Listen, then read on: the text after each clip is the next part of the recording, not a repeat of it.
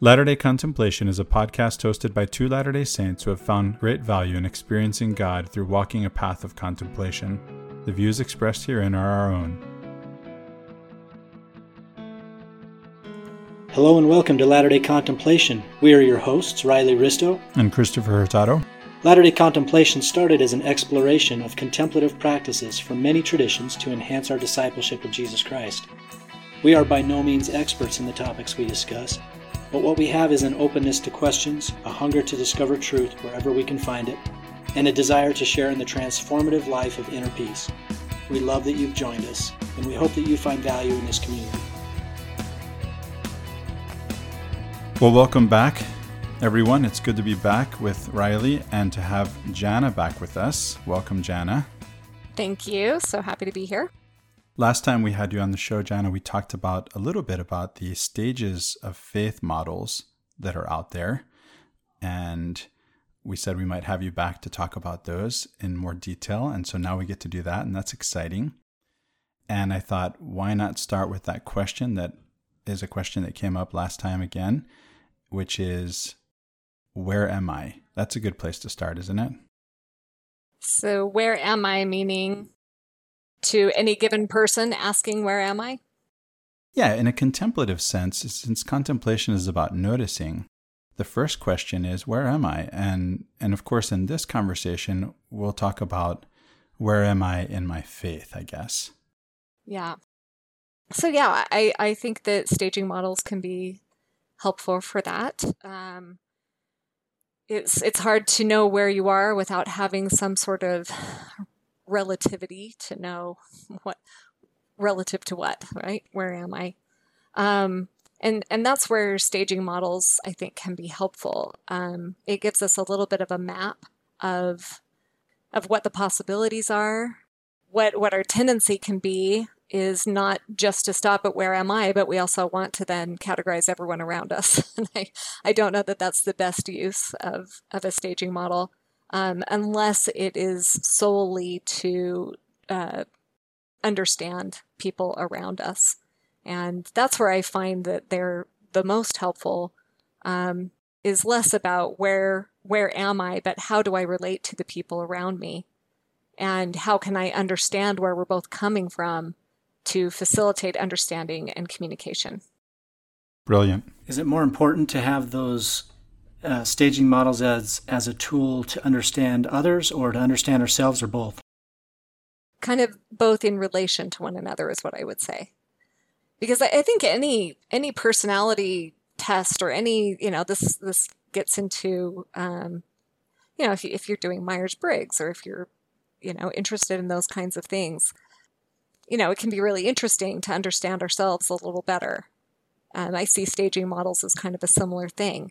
But how it can be misused, especially in relationship, is to then, use it as a weapon against another person to say, oh, you're being such a one on the Enneagram, or you're being such an ENTP, and using it to pigeonhole people, because really no map can fully explain a person. There's the dictum of Stephen Covey from Seven Habits that the map is not the territory. Exactly. That's exactly right. Only the mariner knows that the map is not the sea. That's absolutely true, and it's important to keep in mind. So it's really important when you're doing any of these kinds of models to hold in mind that none of them is robust, none of them is perfect, and none is sufficient to really understand a human life. So, but I still love them. I love them because they can help us understand ourselves, especially in a society and especially in our LDS tradition that tends to think of faith in particular as there's one way to do it. And there's one way to develop faith that looks like one thing. So I appreciate the research of all of these developmental theorists who have shown us that there's actually a number of different perspectives that an adult can take over their lifetime, and that things look very different from these different places. None are better, none are worse. They all come with their gifts and their challenges, but it can help us understand why we and maybe people we know are looking at the same thing and interpreting it in two very different ways. Yeah, speaking to the idea that there's only one way to do it, you look around you and you realize it's not that hard to see that that's not true, because there are so many individuals who are doing the thing, right? They're having faith in their own way, and it's not that hard to discover that in talking with them and sharing with them. And yet there's this pressure to conform in some sense, so there's a tension there. Seems like that tension comes from believing that the map is a perfect representation of what it's referring to. And so they think, okay, well, the plan of salvation, that's a map. And it's a certain way of understanding the way God interacts with his children. And they might understand that map the way that it's unfolded by the leaders of the church, for instance. Or you mentioned Myers-Briggs or ENT or the Enneagram or astrology, for heck's sake. Those are all just examples and types of maps. And I really like that metaphor or symbol of the map as a way to understand what it's something else that it's referring to. And if we really look at that idea and say, okay, well, there's all kinds of maps that represent physical reality. And the reason why we have different types of maps is because there's so many different types of people interpreting the map. And some might connect with one way of interpretation better than another. And so you look at, for instance, a map of the globe. Well, first of all, there's the globe. And then when they try to flatten it out, it turns into like a series of W's or something connected. And so then, well, we don't like that as much because it doesn't make sense. So we're going to make it a rectangle. But then that means you have to expand certain parts of land in relation to other parts of land to represent the spherical aspect of the earth. And so there's so many ways to represent the reality that the map is referring to, but there's no perfect way, right, for everybody. And to underscore the idea that that the map isn't the territory, there are so many other ways to represent a globe on a flat map that we don't even know about, that most people don't know about. I don't know if you guys are aware, there's so many, projections that we don't use. We're used to seeing the one projection in the classroom, and that's it. Seems like I took that in a weird direction. Sorry, right. Jenna. That's okay. So talk about some of the maps. So Jana, talk about some of the maps that you use in your practice.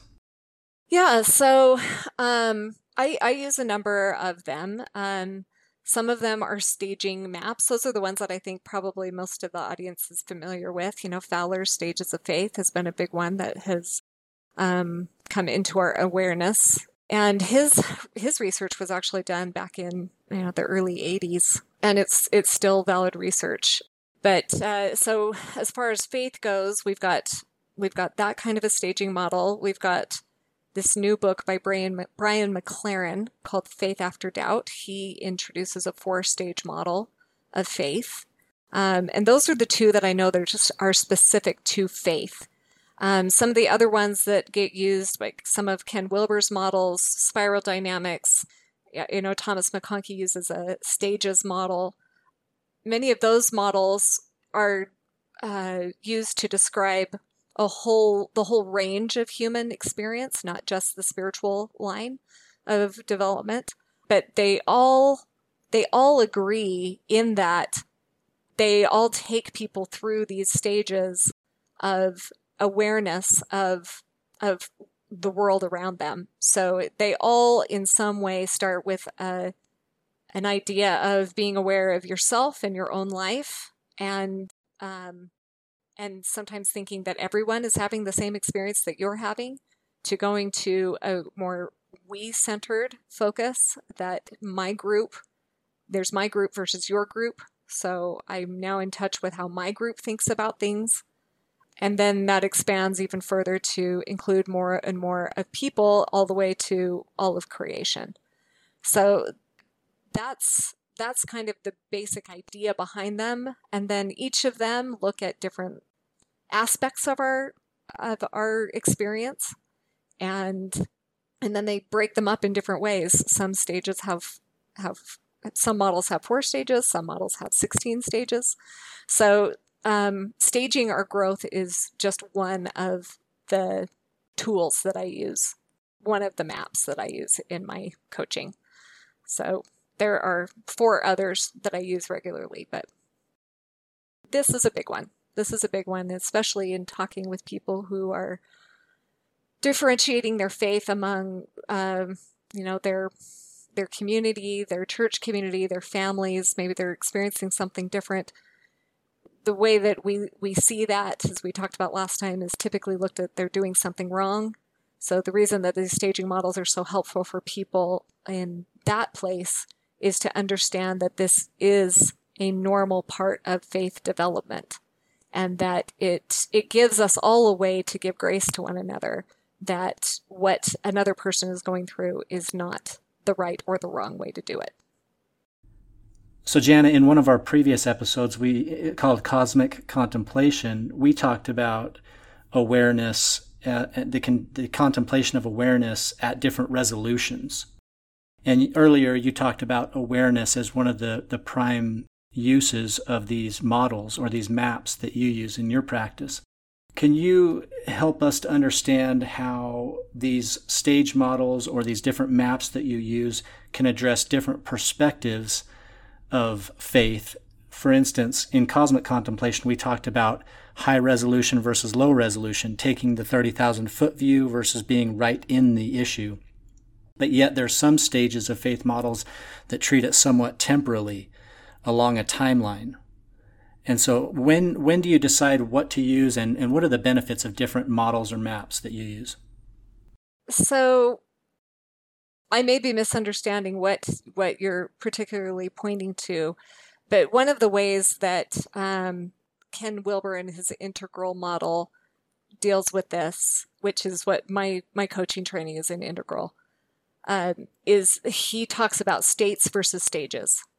So states is more about waking up. Stages is about growing up.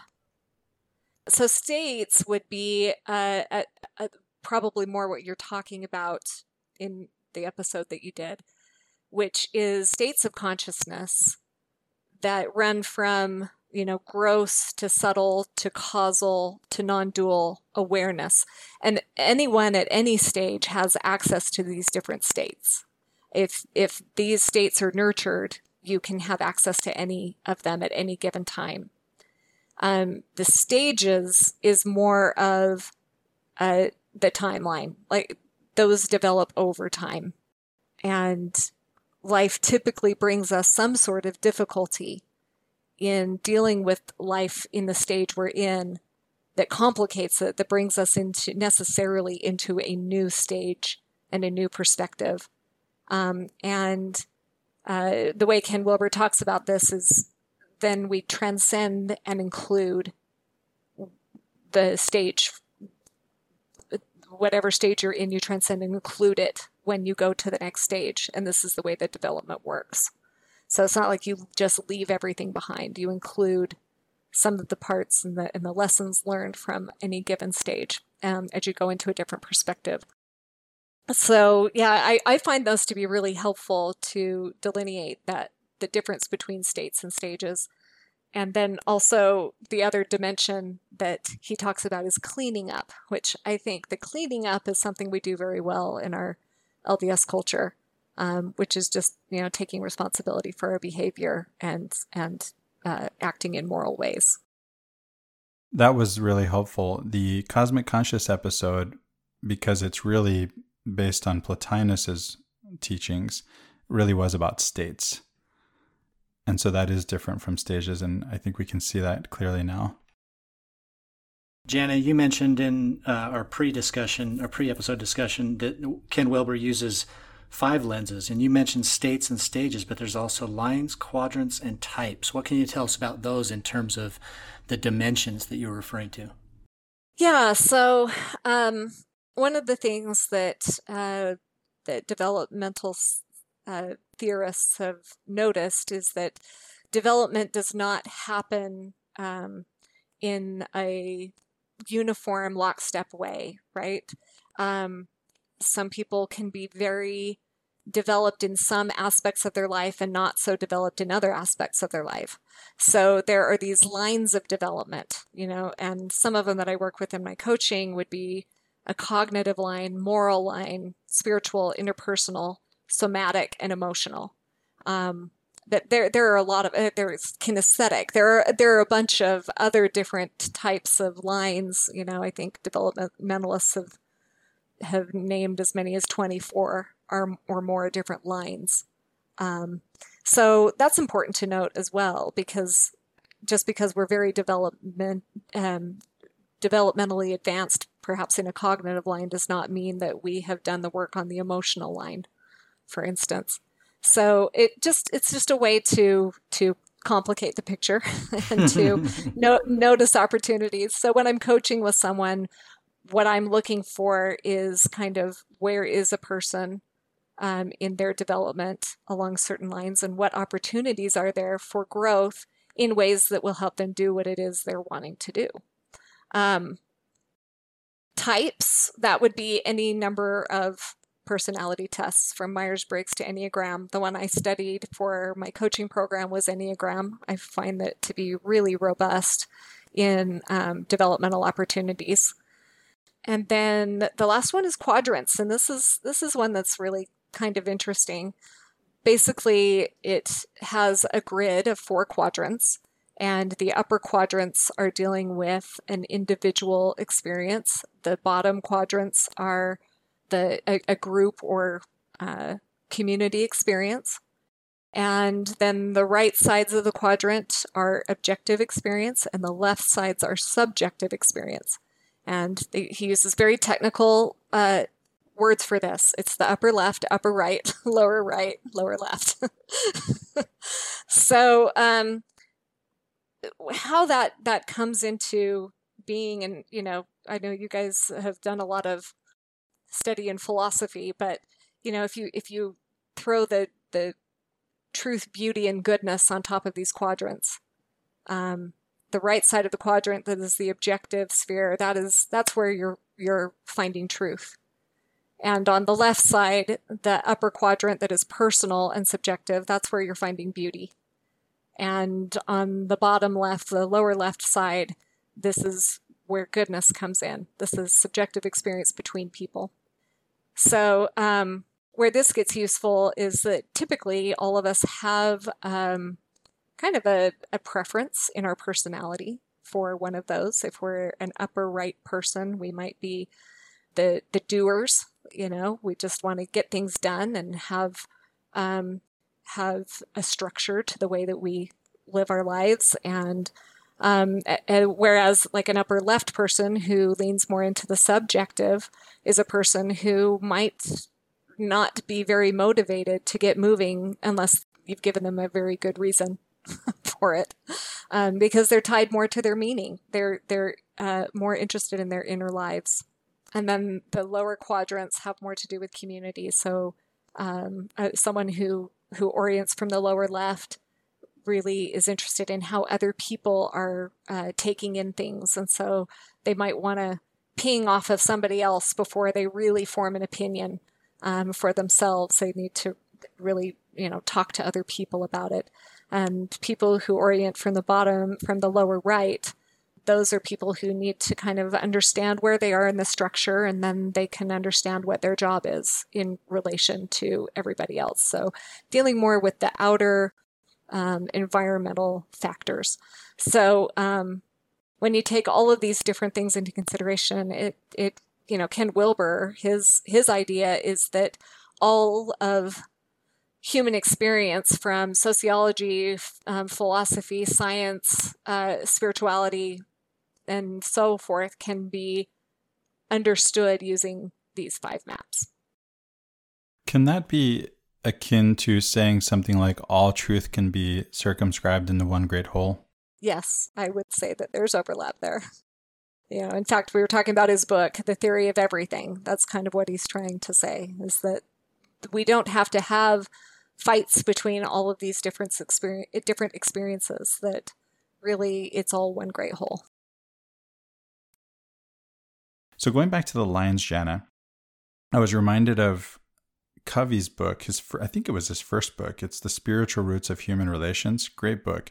He talks about the idea that he talks about the days of creation and the idea that some of us are on day 1 in certain areas of our lives and on day 5 or 6 in other areas, and others maybe the other way around. And so what can be helpful then is that we can actually help each other, right? If I'm further ahead in one area than you are and vice versa, we can help each other by contributing from our strengths to the weaknesses, or maybe not necessarily strengths and weaknesses, but maybe further and lesser development or what have you.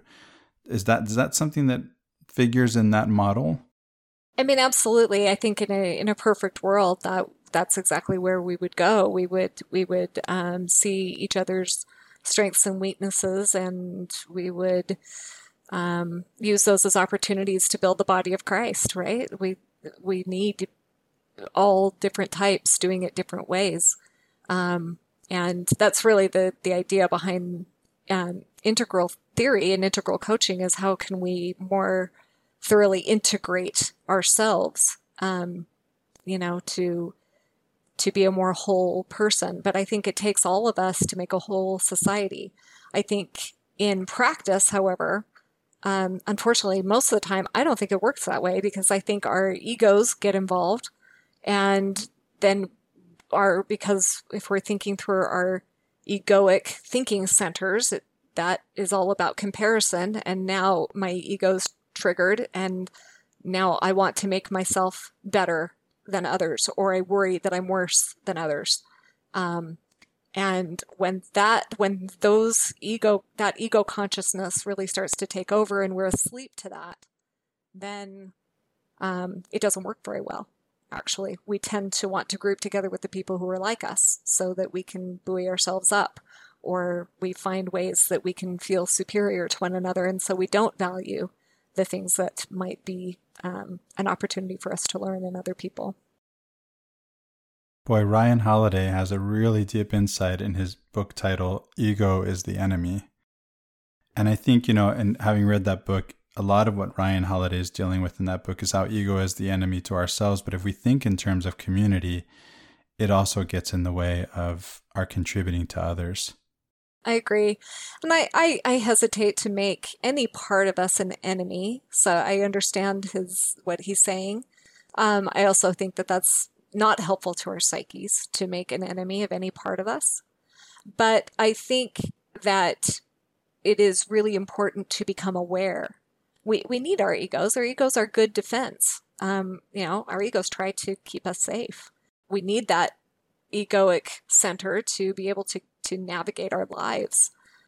I think it's important, though, to notice, be more aware, deepen our awareness of ourselves and how our ego tends to run us. And sometimes having to just say, thank you, ego, I've got this, so that it doesn't run us into problems in our relationships, which it absolutely has the tendency to do when we're not aware of what's going on. Good point. That reminds me of something I heard. Was it ego or was it fear? It may have been fear. Oh, yes, it was fear. It was Liz Gilbert talking about how fear, we don't want to make fear an enemy either. That's a natural part. And I think it's related, right? It's something that protects us, like the ego. And so Liz was talking about how fear can come along on the car trip, but it doesn't get to drive. Absolutely. And it doesn't get any say in what route we're taking, right? Absolutely. I mean, I think the Pixar movie Inside Out was brilliant for this, right? Showing us that there is a place and a function and a need for all of the emotions. I think especially in religious circles, there can be a tendency to just want to experience the good. I'll have clients who come in and want to start some sort of a mindfulness or meditative practice, and they'll come back to me and say, I don't think I'm doing this right, because every time I sit down to do this, I get anxious or I get whatever. And, we tend to do this spiritual bypassing, which is, Jacob Needleman said, don't make religion of your better moments. in order to have the full, robust experience of inner development, we need to also be able to welcome in the fear, the anger, the disappointment, the mourning, the sadness.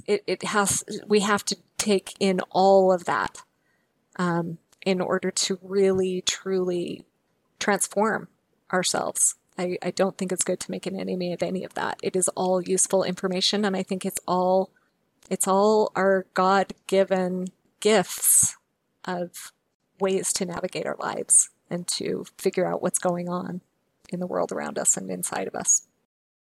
Amen. Boy, I love that. I really took that in with a deep breath too. I really felt that. That tastes good. And you used the word inclusion or include along with integration, and they're very similar. And I see a dovetail there with the atonement as well, in terms of the reconciliation of all parts into the whole, and kind of becoming one in that archetypal man, the perfect man, Christ. So one of the questions I want to ask you, Jana, is, in your work with Symmetry Solutions, many of your clients come to you in a crisis, but you also work with people on the coaching side who aren't coming to you in a crisis. You mentioned just a second ago people who want to start a mindfulness practice, for instance. Tell us a little bit about how you work with people who are not in a crisis, because I think for many of our listeners who aren't in a crisis, something helpful for them would be to understand that these different models and maps of understanding apply to all of us and can help all of us develop and enhance our discipleship in new and exciting ways. It doesn't have to be in response to some kind of a crisis. Yeah, 100%. I definitely do see a lot of clients who are in that place, and typically it's been brought on sometimes it's by a shift in development, and because when we make really big shifts between big stages, that can be a really disorienting time. So I do see a lot of people that are experiencing that. But yeah, there are people who come to me who just typically want to work on something within themselves. And so what we do there is just try to define what it is that what are the desires of their heart? What is something that they fear is holding them back, or that they want to work on, whether it's in their career or in their personal life? Is there something that they have the sense that if I could just find out how to deal with this difficulty, then, things would go better for me. And so we just spend time talking about that and defining a topic. Like, what is the topic that they really want to work on? And they don't always have that defined before they come. Some do. But we just spend some time figuring out what that is. What is it we are wanting to work on? And then I just ask all kinds of questions around it to understand how they're experiencing that, how they're seeing, how they're checking their world to see that they're okay in it. And from that, and from the questions that I ask, I tend to, create kind of a map. It's not something I typically share with them. I just use it for my own information, but I kind of map where the person is, and for whatever it is that they're trying to work on, what are the skills that would help them do that? Where, what types of states of consciousness, what types of lines of development would help them to focus on to achieve what it is that they're wanting to achieve. So that's kind of the way I work with those. I was watching a video yesterday about caddies, golf caddies, and this I don't know, you might like this metaphor or not, but I was thinking, I watched this particular video where a guy who was a very good golfer, he's like a 3 or 4 handicap, which means he's probably better than 95% of golfers. But he wanted to see what the experience would be if he had an experienced caddy to help to coach him along. And so what he told the caddy ahead of time was, here's how far I hit each one of my clubs. Here are my tendencies. I tend to hook the ball, or I tend to fade the ball, or I'm not a real long ball hitter, or my weaknesses are that I can't chip very well. These are all different golf shots if you're not familiar with golf, but whatever. The point is that the caddy took all this information and created what you just did, what you just said you do with your clients. And now that's a map for this particular client. And then he physically went out and he walked a golf course that they were going to play the next day. And he used that map to construct a game plan for how this particular golfer was going to hit every single shot of a round of golf based on what he told him about himself. And so he said he played that golf course yesterday. He scored a 4 over par, which is good, but he wanted to try to get under par, which would be better. He went out with the caddy the next day, and using the map, he scored a 3 under par. That's a 7-shot improvement, and for anyone who golfs, that's huge. So sports metaphors don't always land for everyone. But for me, you're bringing to mind this video that I watched about how important it is to have someone that is standing outside of your experience be able to give you feedback on things you already know about yourself, but help take them in an improved direction using that information in new and creative ways. Yeah, I mean, I think that's true. I think that for whatever reason, it seems to be an integral part of human nature that we are somewhat blind to ourselves. You know, I think that just because a certain kind of a professional, you know, for instance, like a marriage therapist, you look at the marriage therapist's life, they may not always have the best relationships, but it doesn't make them a poor therapist, right? They're excellent therapists who don't have a lot of insight into their own lives because it's a totally different skill set. But yeah, that's the benefit of having someone, a coach, a spiritual director, a therapist, a good friend, you know, someone who can tell you the truth, that has a little bit of perspective outside of yours to see what it can add. Where it can get dangerous is if you give your authority over to someone else besides yourself. But it can be incredibly useful to at least take in for consideration what someone outside of you sees. Yeah, we see this in business too. Consultants get paid big bucks for this, for bringing in outside perspective. And not only an outside perspective, but something else that you have, Jana, from your experiences.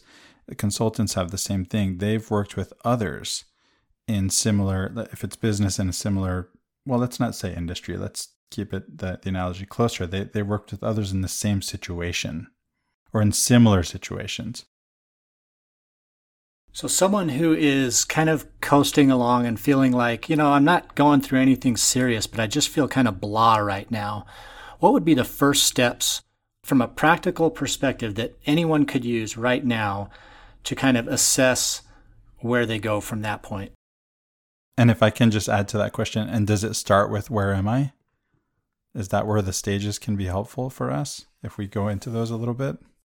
For sure. I mean, I think that it can be useful to understand where you are, but honestly, I think if you're truly in a place where things are feeling kind of blah, my guess is it would be pretty difficult for you to do this all on your own. I would say the first step is to engage a professional of some sort who would be able to kind of assess what you're going through, because it is really difficult. The other thing you can do, I suppose, is start a meditative practice and learn how to have a more 30,000-foot view of yourself and your own life, but that's going to take you years.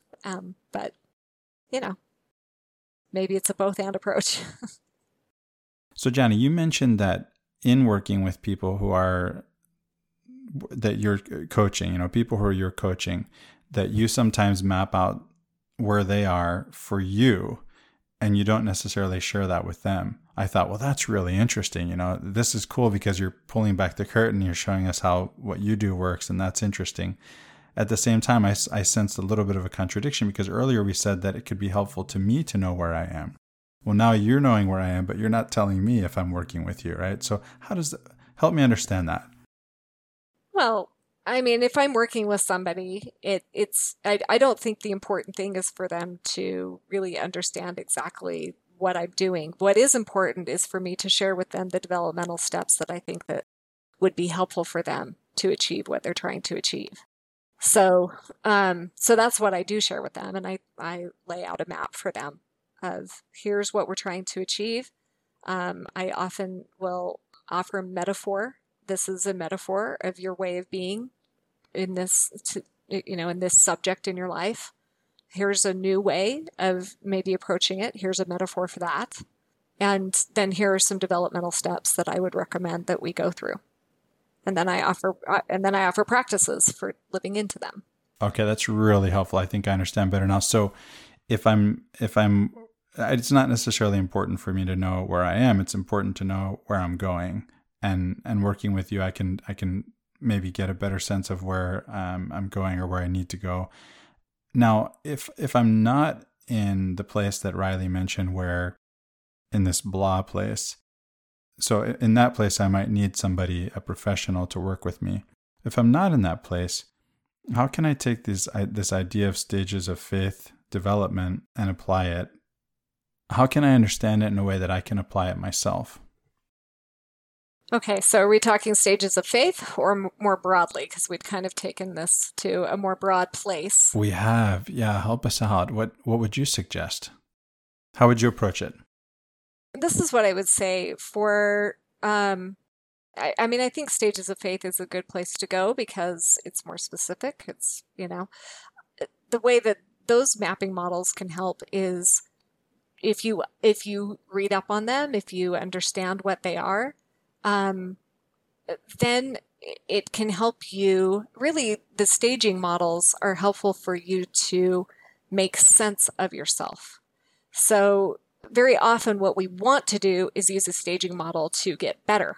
This is a natural inclination, is if I can know what the next stage is, that next stage will be better. I mean, how often do we do this in our lives, right?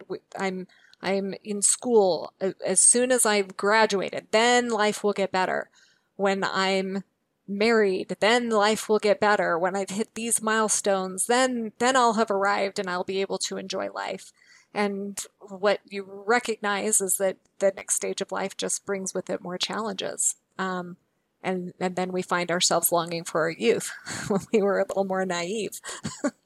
It's similar with these stages. We long for going somewhere that tends to be a value that we have in our American society and in our LDS culture.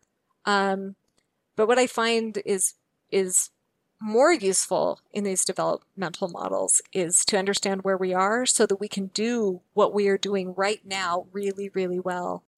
And the development then takes care of itself. Life will bring you into new stages of development, and typically it's not a pleasant experience. Typically it's because something that the way that you are approaching something no longer works. And that's almost always a painful experience. Jana, something you mentioned earlier is that going from one stage to another or being confronted with maybe a faith crisis is painful. And the imagery that immediately came to my mind is being born, the process of birth. And this metaphor that's used by Christ over and over is becoming as a little child or being born again is very appropriate to the idea of moving from stage to stage or from one state to another based on something that took place in your life. And it could be something like moving from the womb to outside the womb, or it can be, you're confronted with something you have no control over, maybe a job loss or the death of a loved one, and it causes you to move in certain directions. And you put it in the way of saying life's going to throw these circumstances at you, and you don't always get to choose, right? And so how we respond to that and this process, I think Christ referred to when he was talking about becoming as a little child. And our movement from stage to stage, whether we're conscious of it or not, is not necessarily a one-time event. This is a process, right? Absolutely. And, I think we do hit these points in life. Like you said, life will throw things at us, and we have to face the fact that something out of our control happened, and most of us feel like we can move on if we have options. There are options of things that I can do to improve this. But at the end of the day, some things we do have to face, that we did lose the job, or that person who was close to us did die. And those are the moments that life brings us into this option of despair or deepen. And with support and with love, I think that we can move toward the deepening side of that.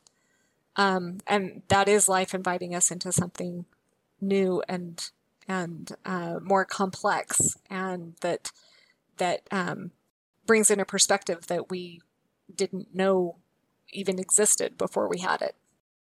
Within our culture, I would say that we have this very step-by-step way of understanding progression. And so we're an achievement-based culture, and so we take this one step, and then all of a sudden we think, okay, that step's taken care of, and then we move on to the next step. And Christ gives us this model where he says, no, you got to be born again, and not just one time, but it's like all the time.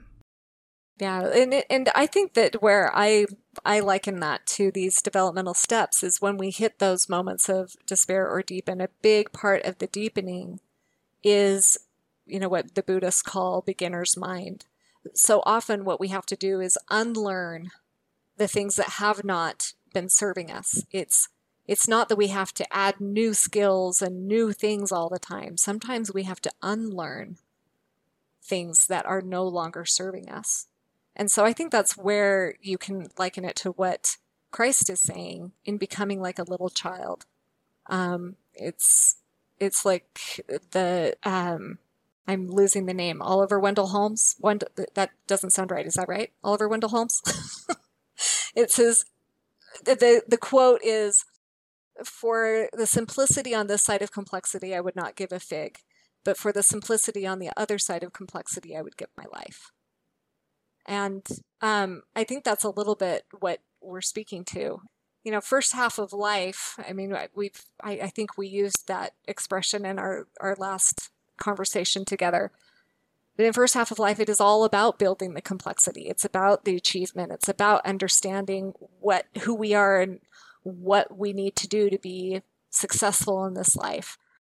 Second half of life tends to be more of an undoing of all of those ways that we've built up our egos and safety nets and leaning into more of the juice and meaning of life, where we don't have to be front and center and successful in it, but we lean into relationship and ways that we can contribute to others in meaningful ways.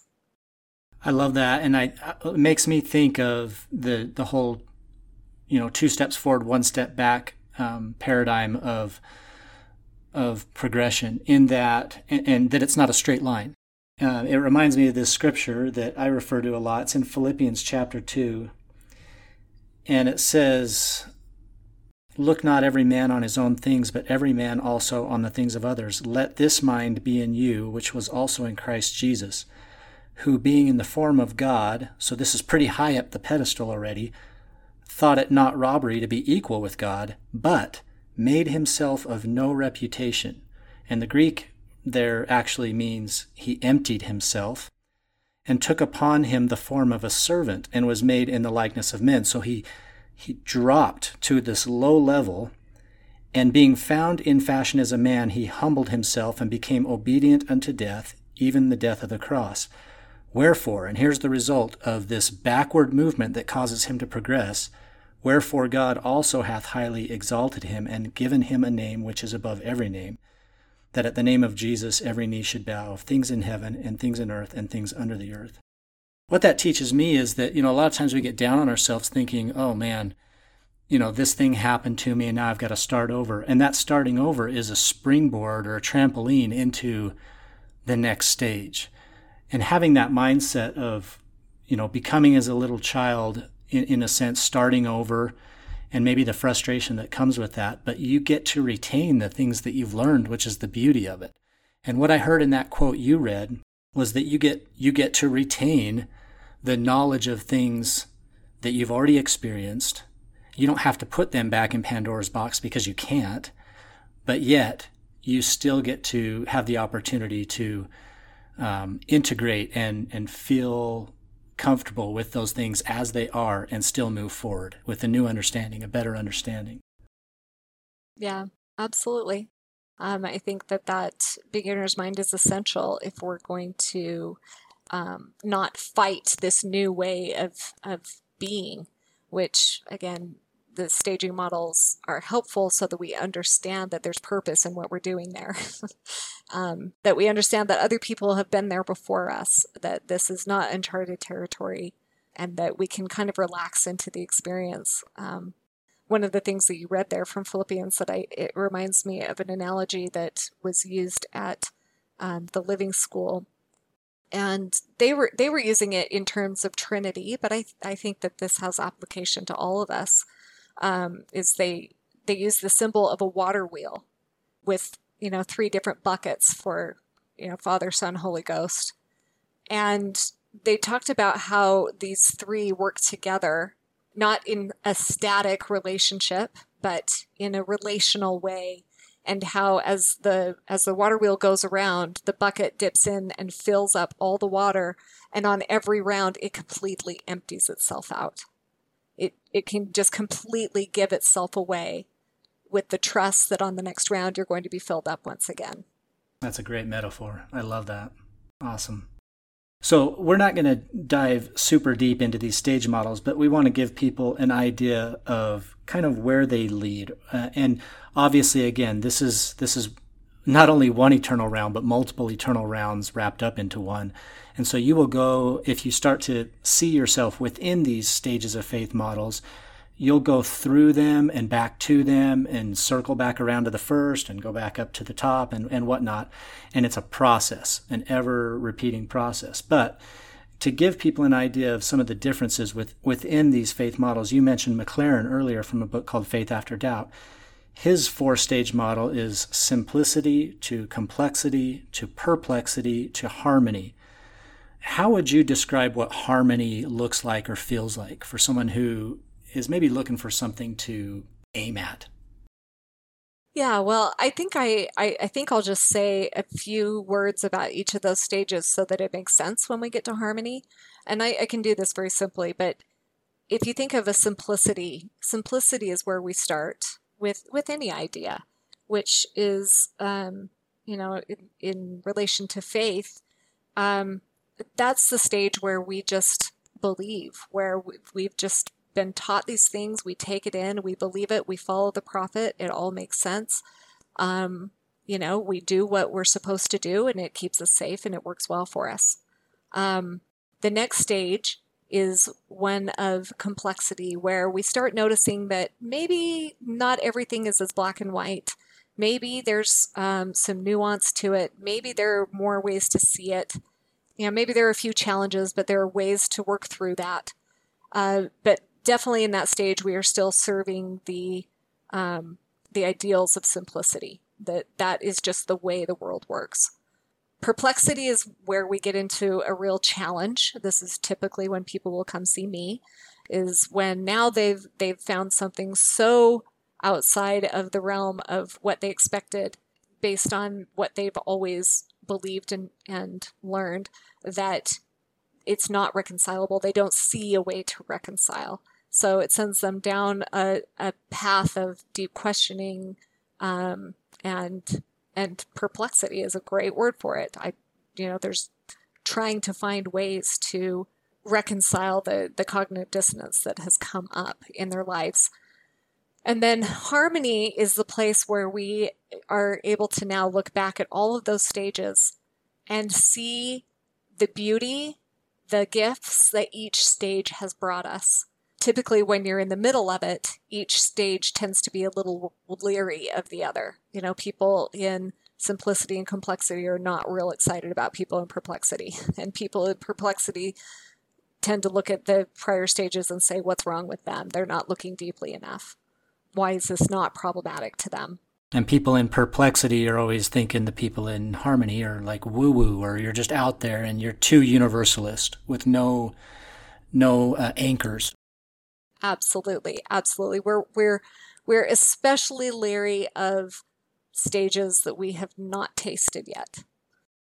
Harmony sounds like it, like in Ken Wilber's model, like it transcends and includes the other stages in this model. It does. And is that right? It starts to take on this feel of, understanding that the world is not black and white, that there is so much gray, that that unity does not require uniformity, that unity can be made up of very diverse people and experience.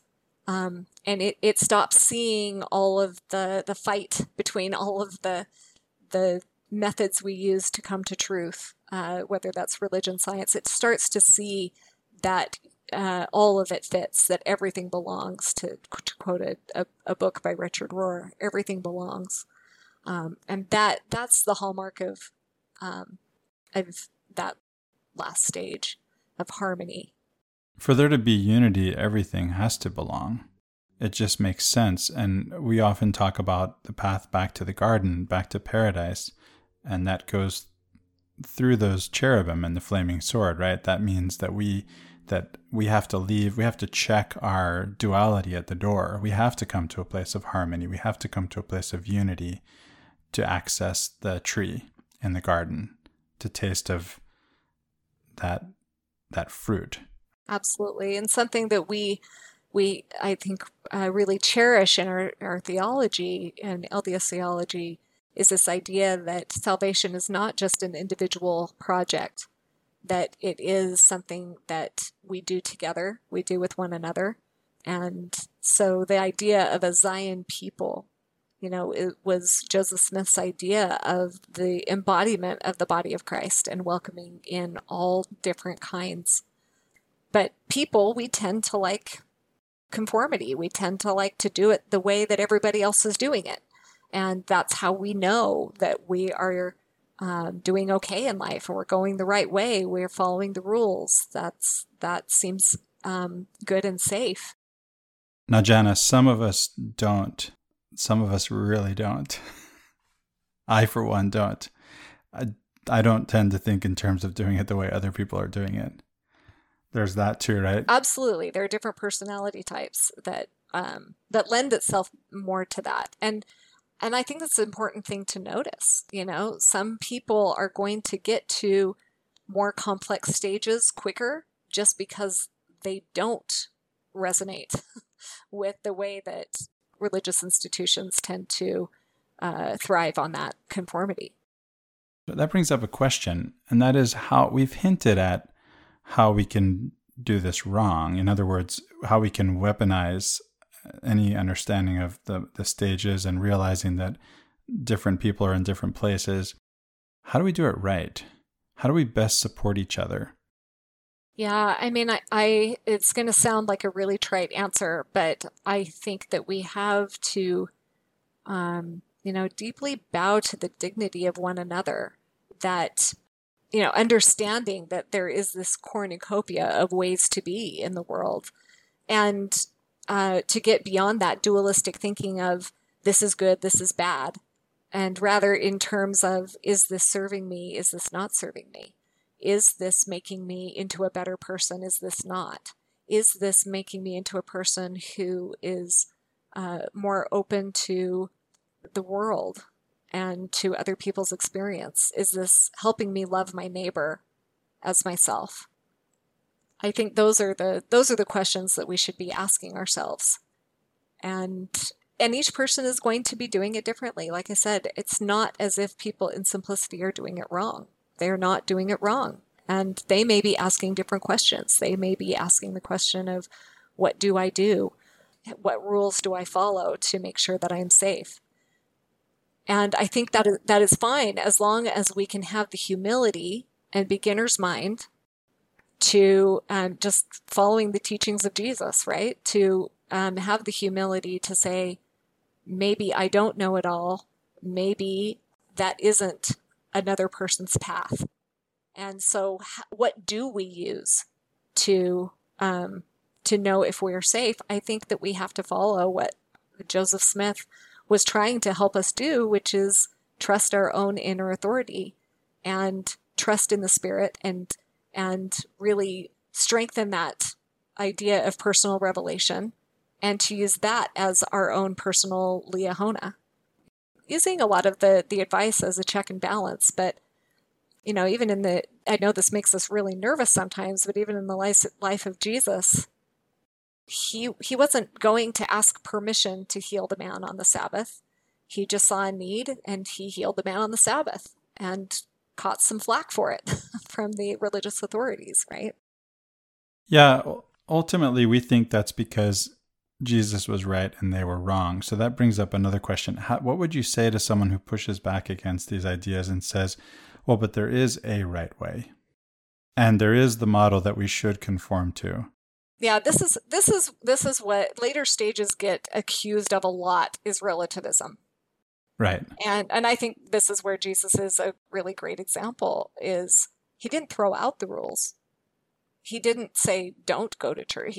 He was a synagogue going guy his whole life. He didn't throw out the religion. He didn't say, don't do any of it. I just think that he was so in tune with this idea of loving his neighbor and showing us the example of what that is, that he knew how to do it skillfully. And this is why it is so important in development, actually, to do each stage very, very well. Because if we get to a place of just wanting to break the rules because we don't like them, that is a very different stance, I think, than breaking the rules skillfully. That's a great answer. Thanks for that, Jenna. Again, pointing to the example of Christ, one of the things that he was really great about is using things that people already believed as a starting point. So, for instance, he pulled out the scripture from Hosea 6:6, which says, I desire mercy more than sacrifice. And so that made a lot of sense for the mind of a Pharisee who's looking at that and saying, okay, I also believe all the things that God teaches us. And when God teaches us that there is, a bit of a hierarchy to how we treat the various commandments, and the highest of all is love, maybe I should pay more attention to the mercy over sacrifice. And so he brought their attention or consciousness to this idea that, there are weightier matters. There's a good, better, best, to use the Dallin H. Oaks model, to the way we evaluate these things. And so healing on the Sabbath, which is greater, healing a man or observing the Sabbath? And it's quite obvious, that, and the way that he paints it is using the authority of the scriptures that they already buy off on. So he's meeting them where they are. So I like that way of teaching. I agree. And I also think that, because I see this hijacked a lot, even the good, better, best, I see it hijacked, where people are putting so much pressure on themselves to find the best that I see people in a lot of pain because they feel like it has to be best, rather than sinking into this idea that we never really know what is absolutely best in our lives. Especially as circumstances come our way. It's like the Buddhist parable of the men who meet together to discuss their lives, and the one says that my horse has run away, and the other says, oh, that's bad. And the man says maybe. And then the next day the horse comes back and brings 3 more. And he reports this to his neighbors out, and the neighbor thinks, oh, that's good. And he says, maybe. And then the next day, the man's son falls off of his horse and breaks his leg. And the other man says, oh, that's bad. And he says, maybe. And then the next day he comes and he says, the army came to conscript my son into service, and they left him because he was injured. And finally the man says, who knows what's good and what's bad. I love that story. And I think it's important to keep in mind, because we do put so much pressure on ourselves, so much pressure. If it's one thing I could say that our culture needs balance in, it's in leaning into acceptance of what is, and that regardless of what it is, it will be good enough because it's your path. And that is what's best. And that map is written within yourself. Jenna, even given the great answer that you gave, I just can't resist asking you this. What do we say? Oh, gosh, I forgot.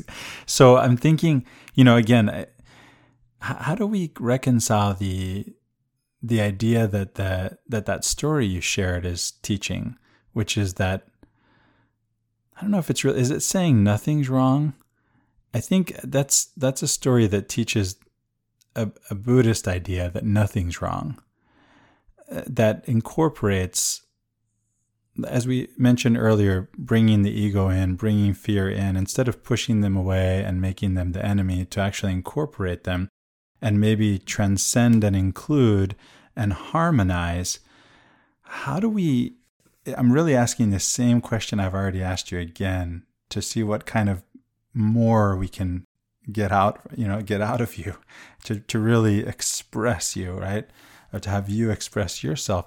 How do we make that Buddhist idea jive with our idea that there is the way? Yeah, I think it's really hard. I think it's really hard and almost impossible in our rational minds.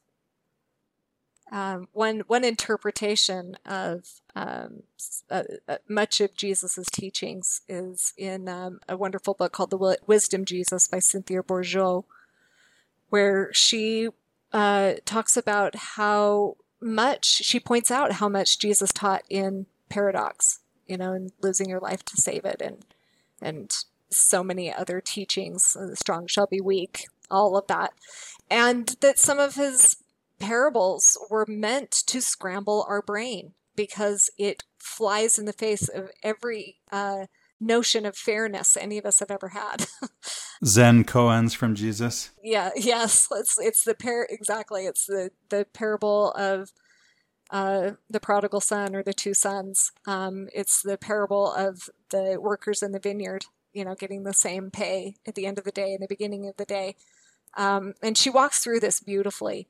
But the idea is that one of the things that he was inviting us into, the word repentance, if you break it down to the Greek, was metanoia. Meta being large, bigger, and noia being a way of thinking. So that he was inviting us into a bigger way of thinking that was not so driven by this comparison, good, better, best, right, wrong. It is this way. Can we say a more inclusive way of thinking? Absolutely. It's a way of dropping into your heart center, away from purely a thinking center, to experience what it is to be like God, to experience what it is to love your neighbor in such a way that it scrambles all of the lovely questions you are asking, right? Which is nothing matters and everything matters. It's the paradox that you see in just about every wisdom tradition, in the contemplative wisdom traditions. This is where they end up. And yet Jesus still knew how to speak the language of simplicity to people who are in that frame of mind. Absolutely. And that's the beauty of harmony. The worth of a soul is great, and Moses sees that he's nothing, right? And both are true at the same time. There are books that compare the teachings of Jesus and the Buddha, and they're saying the same things sometimes, if not all the time. That's exactly right. It's diving into this idea of paradox and opposition in all things, and that great "Thy mind, O man" quote. I don't know if you've talked about that on your podcast before. No, but we need to read that from Joseph Smith. That's good stuff. Have we talked about that? We have. It's come up. At least Travis brought it up, but we'd love to share that again. So this quote by Joseph Smith: "The things of God are of deep import, and time and experience and careful and ponderous and solemn thoughts can only find them out. Thy mind, O man, if thou wilt lead a soul into salvation, must stretch as high as the utmost heavens, and search into it and contemplate the lowest considerations of the darkest abyss, and expand upon the broad considerations of eternal expanse. He must commune with God." And he said this in a letter to Edward Partridge, that the idea being that we've touched on this a few times in the time we've been speaking, but it requires the good, the dark, the light, the good, the bad, all of experience, integrating all of it in order to move us toward atonement, right? And being one with God. And it's something that our minds and our rational minds and the way that we are programmed to move through this world does not easily grasp. And so to me, the message is, and the message that I see in so much of Christ's teachings in his life is that we have to take it all in and get out of our brains, because our brains will never be able to answer the questions that you're asking. That really great question you asked me a moment ago, Christopher. Like, you can't reconcile all of these things in your head. And yet, if you drop into your experience, if you drop into your heart, if you contemplate all of it, you will have an experience with the divine that will make your life, your path, it will make that apparent to you. And when you know, you know. Yeah, and this quote from the same prophet who told his closest companions that if he were to tell them everything he knew, they would want to kill him. Yep, because that always seems dangerous. When someone has touched on something, experienced something more than we have, it often looks dangerous. And it sounds to me like Joseph Smith recognized that. More than what fits in our heads, right? We need the eye of the heart to see these things. Absolutely, which is why we need contemplation. Right. This is what contemplation is about. This is what the contemplative tradition, i.e. the mystical tradition, is about. It's about dropping into the eye of the heart and experiencing unity. Until that point, it's something that you will never be able to explain in your words. We can only point to it, but each person has to taste it themselves to know. Yeah. Well, perhaps what we could leave our listeners with is this quote one more time. I just think it would be great to read slowly and evenly and let people hear it one more time, the "Thy mind, O man" quote. He says, "The things of God are of deep import, and time and experience and careful and ponderous and solemn thoughts can only find them out. Thy mind, O man, if thou wilt lead a soul unto salvation, must stretch as high as the utmost heavens and search into and contemplate the lowest considerations of the darkest abyss, and expand upon the broad considerations of eternal expanse. He must commune with God." I think we can get more insight in talking with you more, Jana, but I don't think we'll find a better stopping place. Thank you so much for being with us again. It's been such a pleasure. You bet. Thank you for having me on again. For Latter-day Contemplation, I'm Christopher Hurtado. And I'm Riley Risto. See you next time. Have a great week.